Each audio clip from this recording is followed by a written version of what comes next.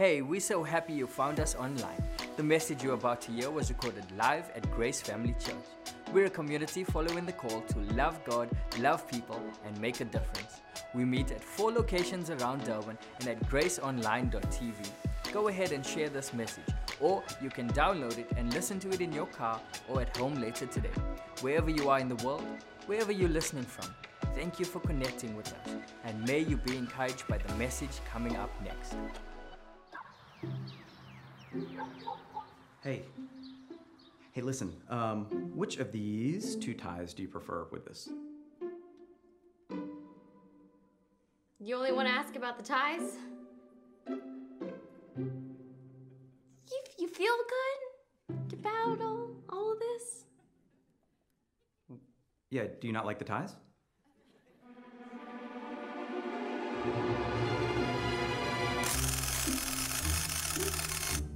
What?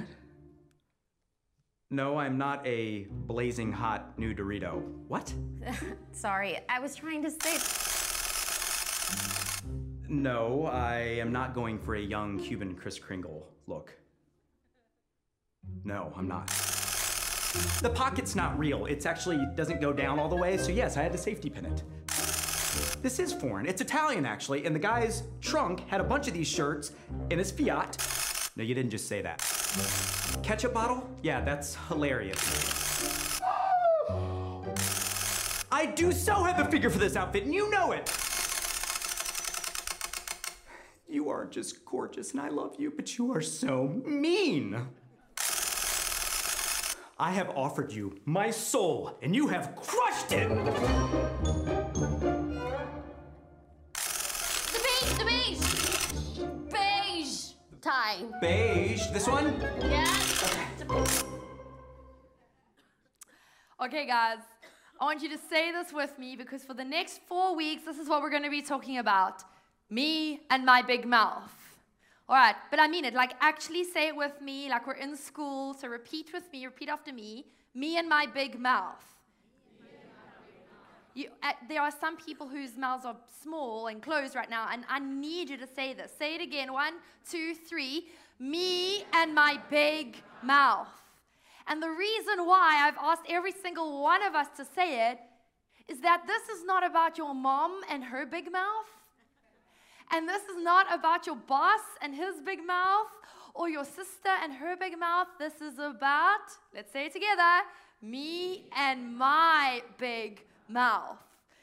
Now, we know that we are in for an awesome time together. We heard this series preached at a church that we partner with over in the States, and we were like, this is too good for us to miss. We want Grace Family Church to hear this message. So if you know Andy Stanley and North Point, we are so grateful that they put this series together and that we get to learn from it.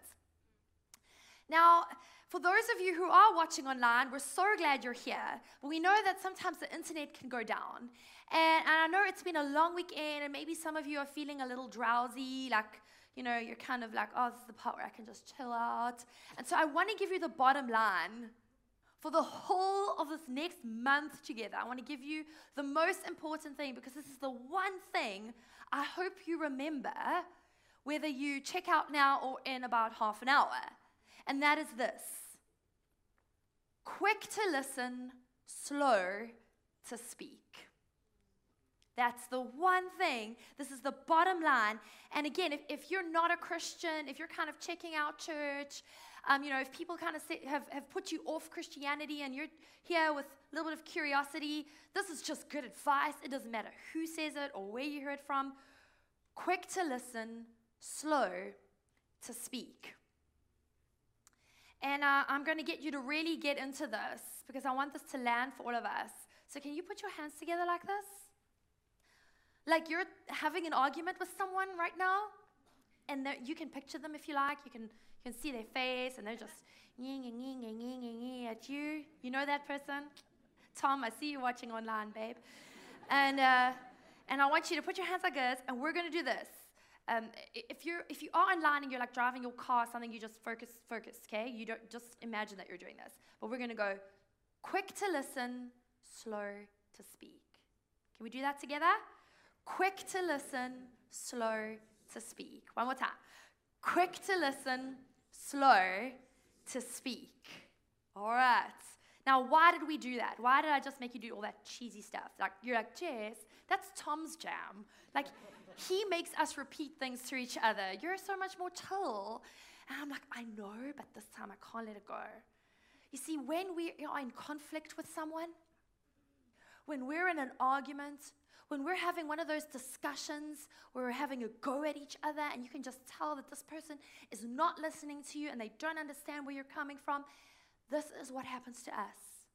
It's actually a biological reaction to conflict, is that we close up. And when we close up like this, our ears close up, our brain closes up, our heart closes up.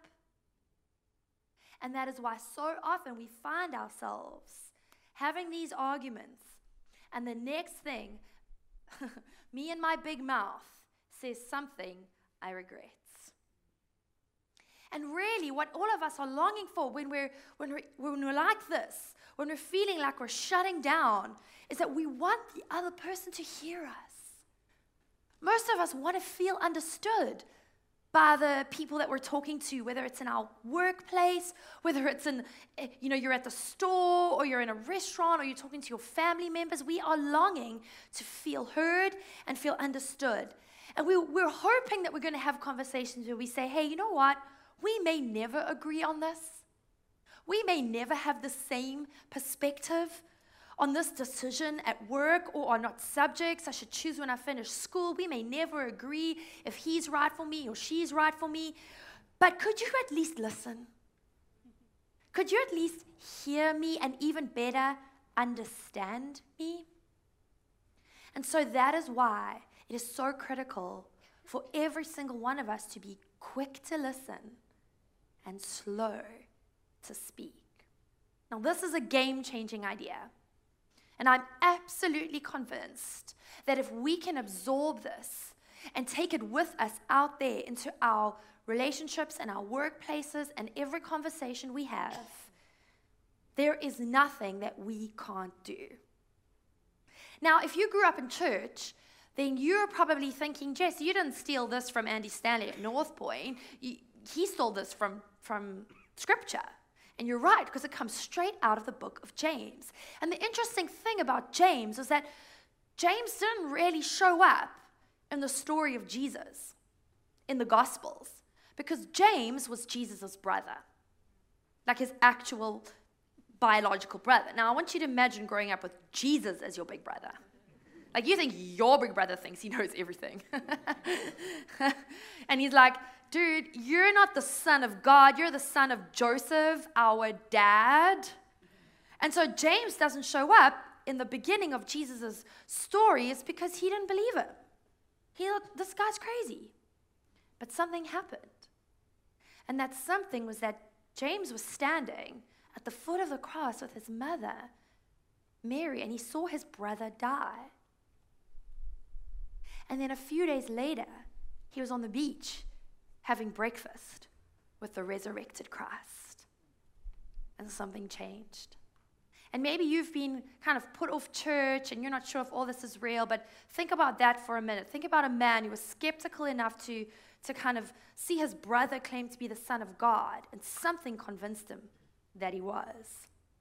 So James was actually martyred for his faith, much like his brother. He was so convinced that his brother Jesus was right about who he said he was and that he did actually get resurrected, that he was willing to die himself.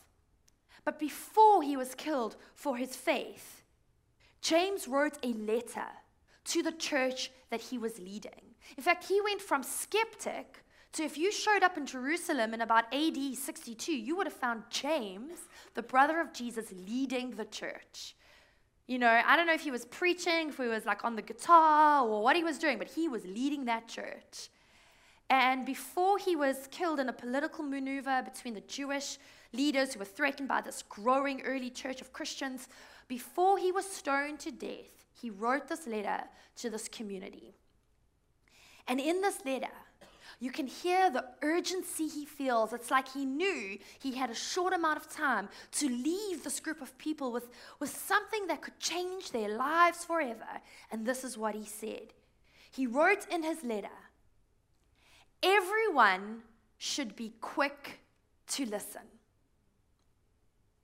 Everyone should be quick to listen. And if you think about it, it's kind of an odd phrase. Like how can you quickly listen? Like, can you speed up your hearing?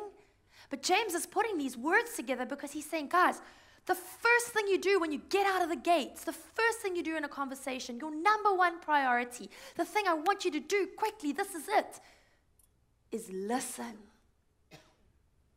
And let's be honest, we all want that from the person we're speaking to.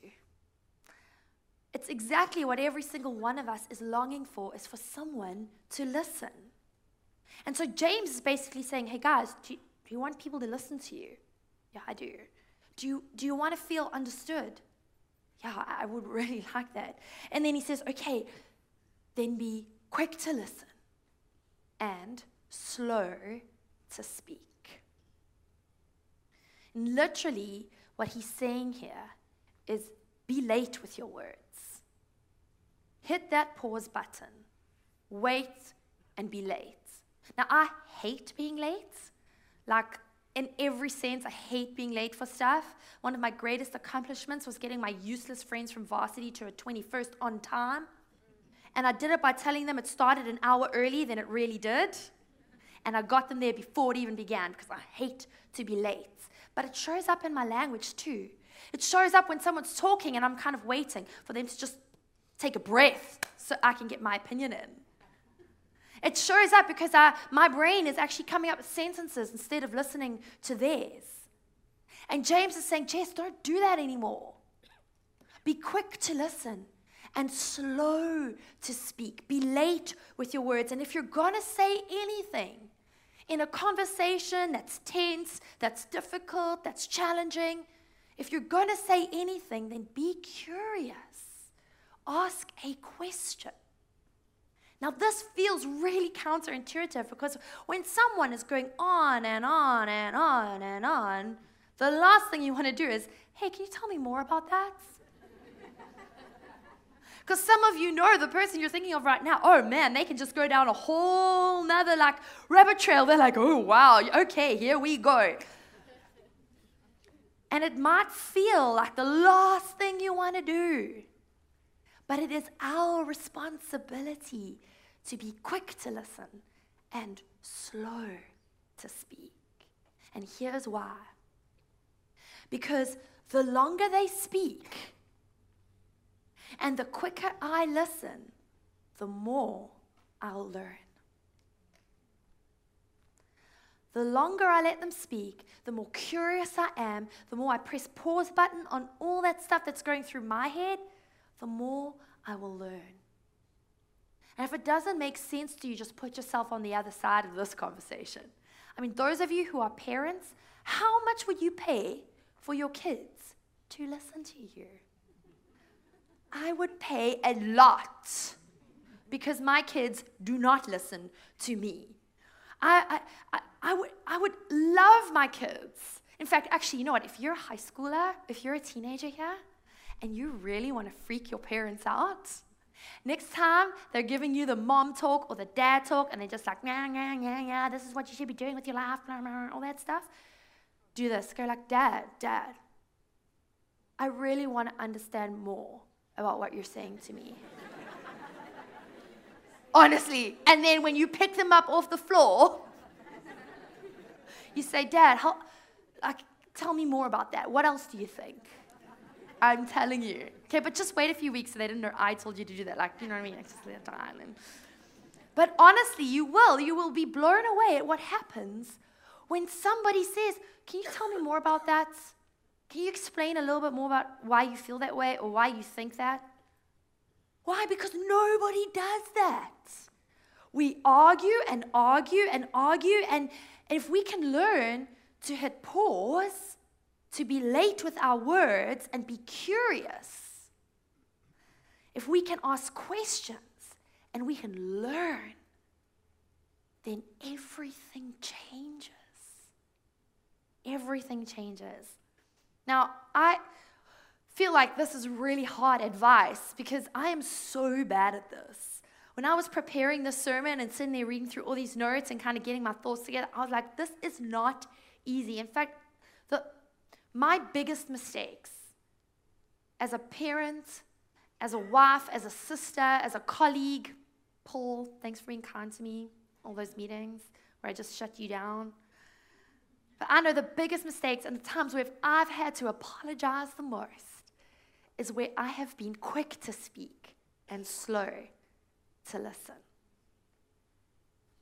And if you're in a relationship dynamic, whether it's at work, whether it's at home, and you just feels like you're going around in circles and you can't break that cycle, so often it's because we have forgotten that we need to be quick to listen and slow to speak. Andy Stanley says, parents, we got to know this. Husbands and wives, we got to know this. If you have people working for you on your team, your fellow students that you study with and you're trying to get a project done, we got to know this. Because here's the deal. We can write someone right out of the door. You can be exactly right. Your advice can be right. Your answer can be right. Your analysis of the situation can be right. Your opinion can be right. And you can write somebody right out of the door. Oh, I won the argument, but you know what? You lost the relationship. Oh, what happened to her? She was so cool. No, but you know what? I was right. Where is she now? No, she's gone. Oh, that rock star employee on your team, you can write them right out of the door. I know I have seen it on people's faces where I am so right. I am giving them the best advice of their lives. And they've just glazed over. And James says, Jess, it's because you're not being quick to listen and slow to speak. Now, if we can get those two ideas right, if we can learn to hit the pause button, to be late with our words, to be curious and ask questions if and when we do actually speak, then this next part of what he wrote in his letter to the church can come really easy to us. He says everybody needs to be quick to listen, slow to speak, and slow to become angry. Oh, this is hard. This is hard because people push our buttons. We get angry. I don't know who pushes your buttons. Maybe it's your partner or your sister or your parents, whatever. But when they push that button, it reveals everything that's inside you. And it comes out. And anger in this context is, it's really interesting because he's basically saying that this kind of anger is anger that is drawing hasty, misinformed, relationally destructive conclusions. How to mess up a relationship? Draw a hasty, misinformed, relationally destructive conclusion. That is what happens when we're not quick to listen and slow to speak. Now, we show up angry in different ways. I explode. I'm like a volcano. It is not, ambiguous how I feel about the situation. My husband, Tom, on the other hand, is like Elsa from Frozen. He is cold, and he is distant. And I'm like, hey, are you okay? What's wrong? No, everything's fine. What's wrong? Nothing. And he's literally like, let the storm rage on. The cold never bothered me anyway. I tell you, that is the man I live with. But whether you are like passive, aggressive, icy, and controlling, nothing's wrong. Or whether you just, pop and scream and shout and say stuff and afterwards you're like, what just happened? That anger, James is saying, guys, that is not good for your relationships. Tom and Jess, that is not doing your marriage any favors. So how do we be slow to anger? How do we stop ourselves from drawing, hasty, misinformed conclusions? Relationally, we have to be quick to listen and slow to speak.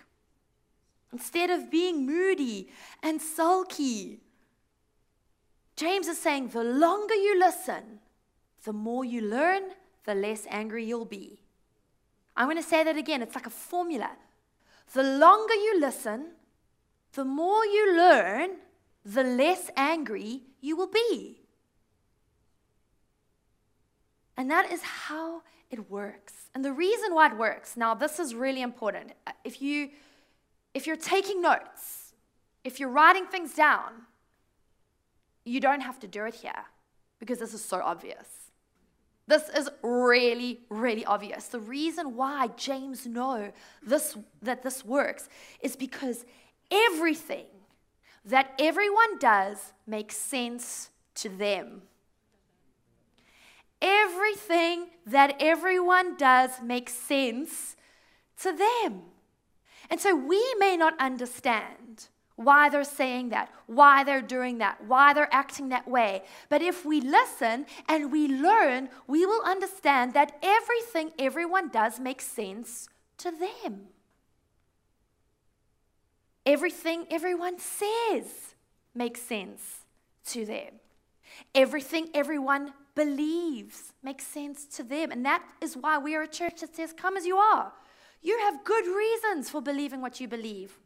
You have good reasons for the doubts you have about God or church or faith, because everyone, what they believe makes sense to them. And so when we catch ourselves thinking, I don't know why they would do that. I don't know why they would say that. I don't know why they believe that. The truth is, we are the ones who need to listen longer so we can understand more, so that we are slow to anger. Can you see how the formula works? Can you feel how it would change things in your relationship, in your workplace, with your family and your friends? I think this all the time. I'm often like, why would you do that? Why? My friend Sia always says, Jess, why are you like this? Why are you like this, Jess? And we go through Facebook and we're like, why would people spank their kids? Why would you vote for that party? Why would you want to study that? Why would you want to go out with that person? Everything everyone does makes sense to them. And so we are the ones who need to learn in a relationship or in a conversation what is going on. And that requires questions, not lectures. Quick to listen, slow to speak, slow to be angry. When we understand why people are doing what they're doing, it's a lot easier to control our emotions and our anger. Now, if we stopped here, that would be fine, that would be good. And maybe if you're new to church, you'd be like, oh, that's cool. They went really quickly through the Jesus stuff and gave me some good advice. I'm out. But it gets better. It gets better because we're not just reading wisdom or self-help or good advice here. James was the brother of Jesus. He saw some stuff, he knew some stuff, and he knew that it's almost impossible for us to be quick to listen and slow to speak and slow to be angry without Jesus helping us, without the presence of God giving us something we can't do on our own. And so James, who saw his brother resurrected, is like, guys, this is bigger than just your relationship being okay. Yes, that's awesome, but this is bigger than that. James says that there is a divine agenda attached to this wisdom. He says everyone should be quick to listen, slow to speak, slow to become angry because, here's the why, because human anger that results from talking all the time and not listening and not understanding each other, human anger does not produce, cultivate, or result in the righteousness that God desires. Human anger that comes from being misunderstood, from not listening, from drawing hasty conclusions, that kind of anger does not produce the righteousness that God desires. You see, in every conversation, in every conflict, in every team, in every relationship, there are three agendas. There's my agenda, There's the other person's agenda, and there is God's agenda. There's my right, because I'm always right. And there's their right, because they know they're right. And then there's God's right. And we try to create our own rightness. The Bible uses the word righteousness, but it's kind of loaded and old-fashioned. It literally means rightness. And none of those rightnesses are right.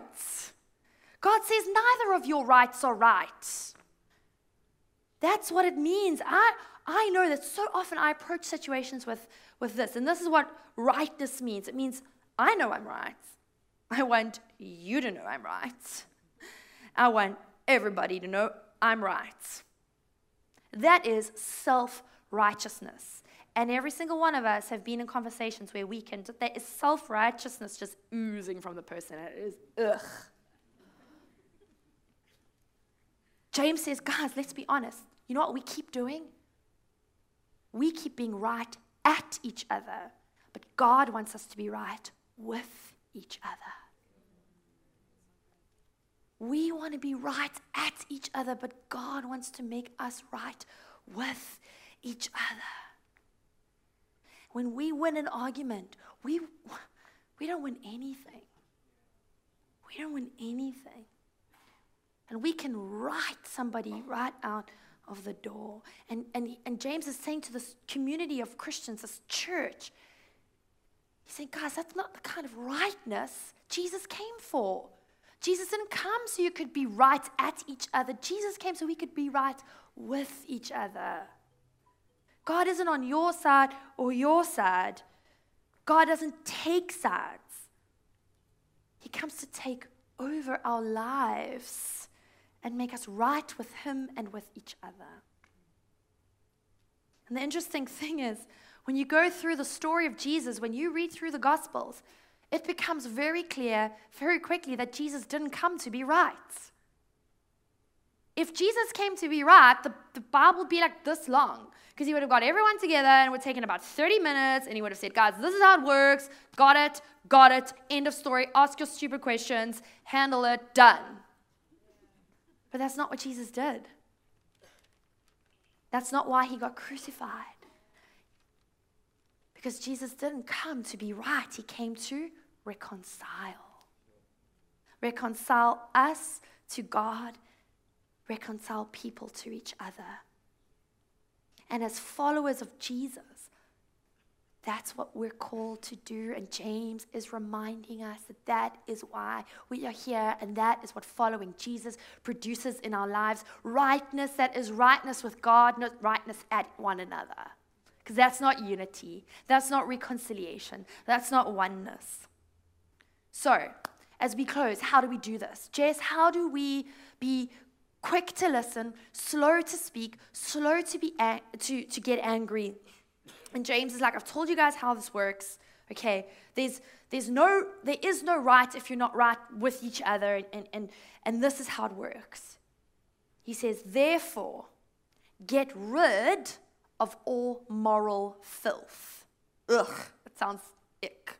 But that moral filth is the self-righteousness that I'm right and I want everyone to know I'm right thing. And James actually says, take it off. Take off moral filth.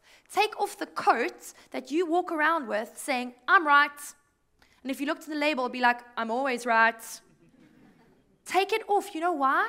Because being right at one another is the root of all immorality and moral filth.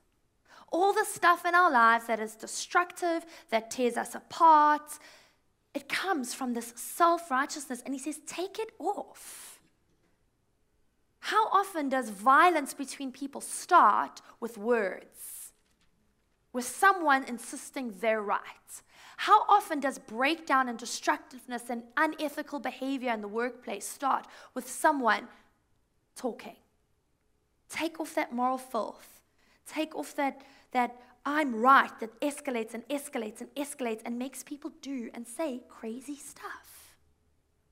And James says, you know what? Take off the evil, the desire to harm, the desire to get back, the desire for revenge. Take it off. And here's the alternative. And this is what helps us to do this. And put on humility.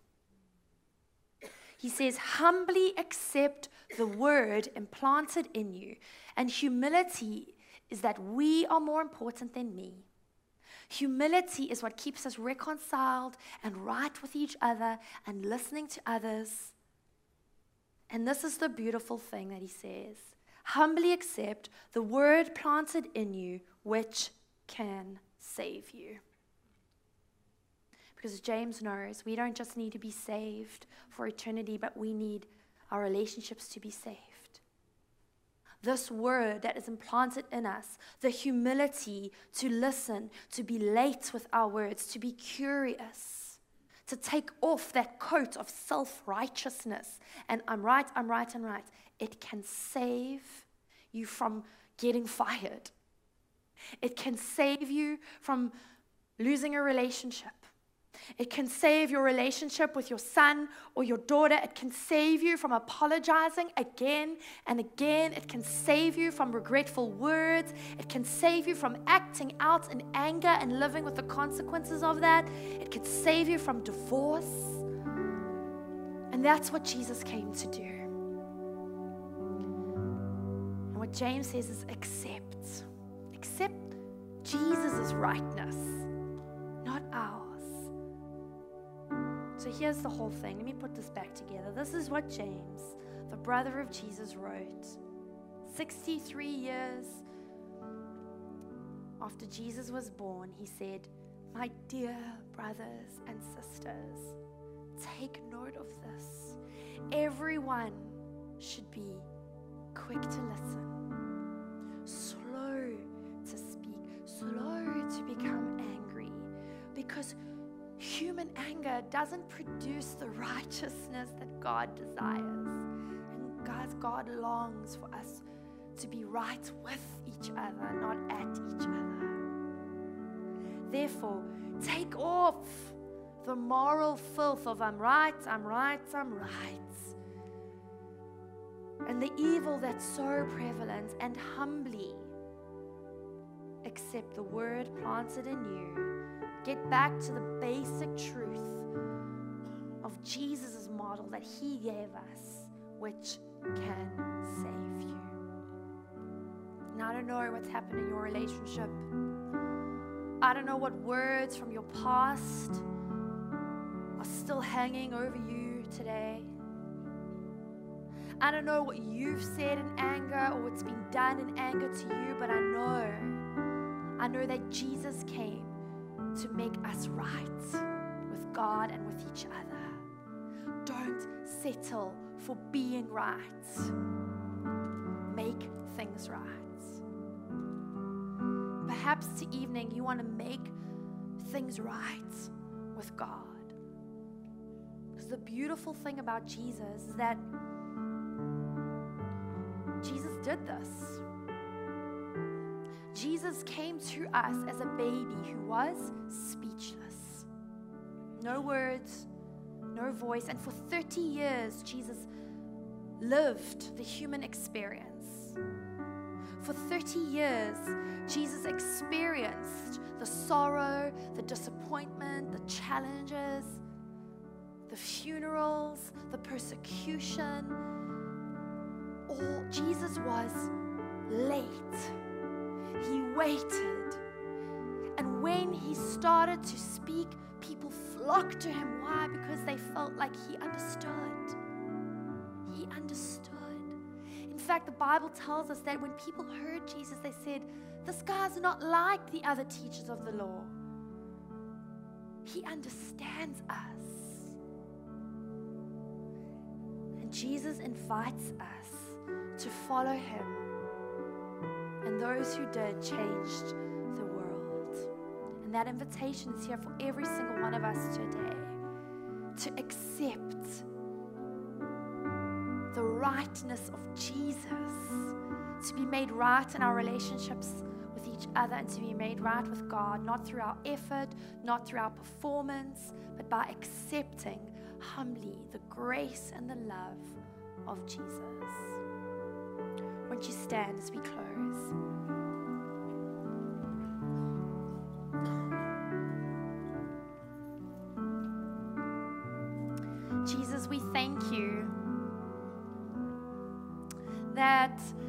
You liked people who were nothing like you, and they knew that, and they liked you back. And those ordinary people, even your own skeptical brother, went on to follow you and change the world because of your grace, because you understand us, because you listen and you know. And God, we want to do that with each other too, but we can't do that without your presence in our lives. Help us, God, to be quick to listen and slow to speak. Help us to let go of being right and to ask questions and to see the other person's perspective. And where there is brokenness and where there is division and where there is hurt and where there has been so much pain, we ask that your love would make things right again. Help us to do this as we go from this place tonight.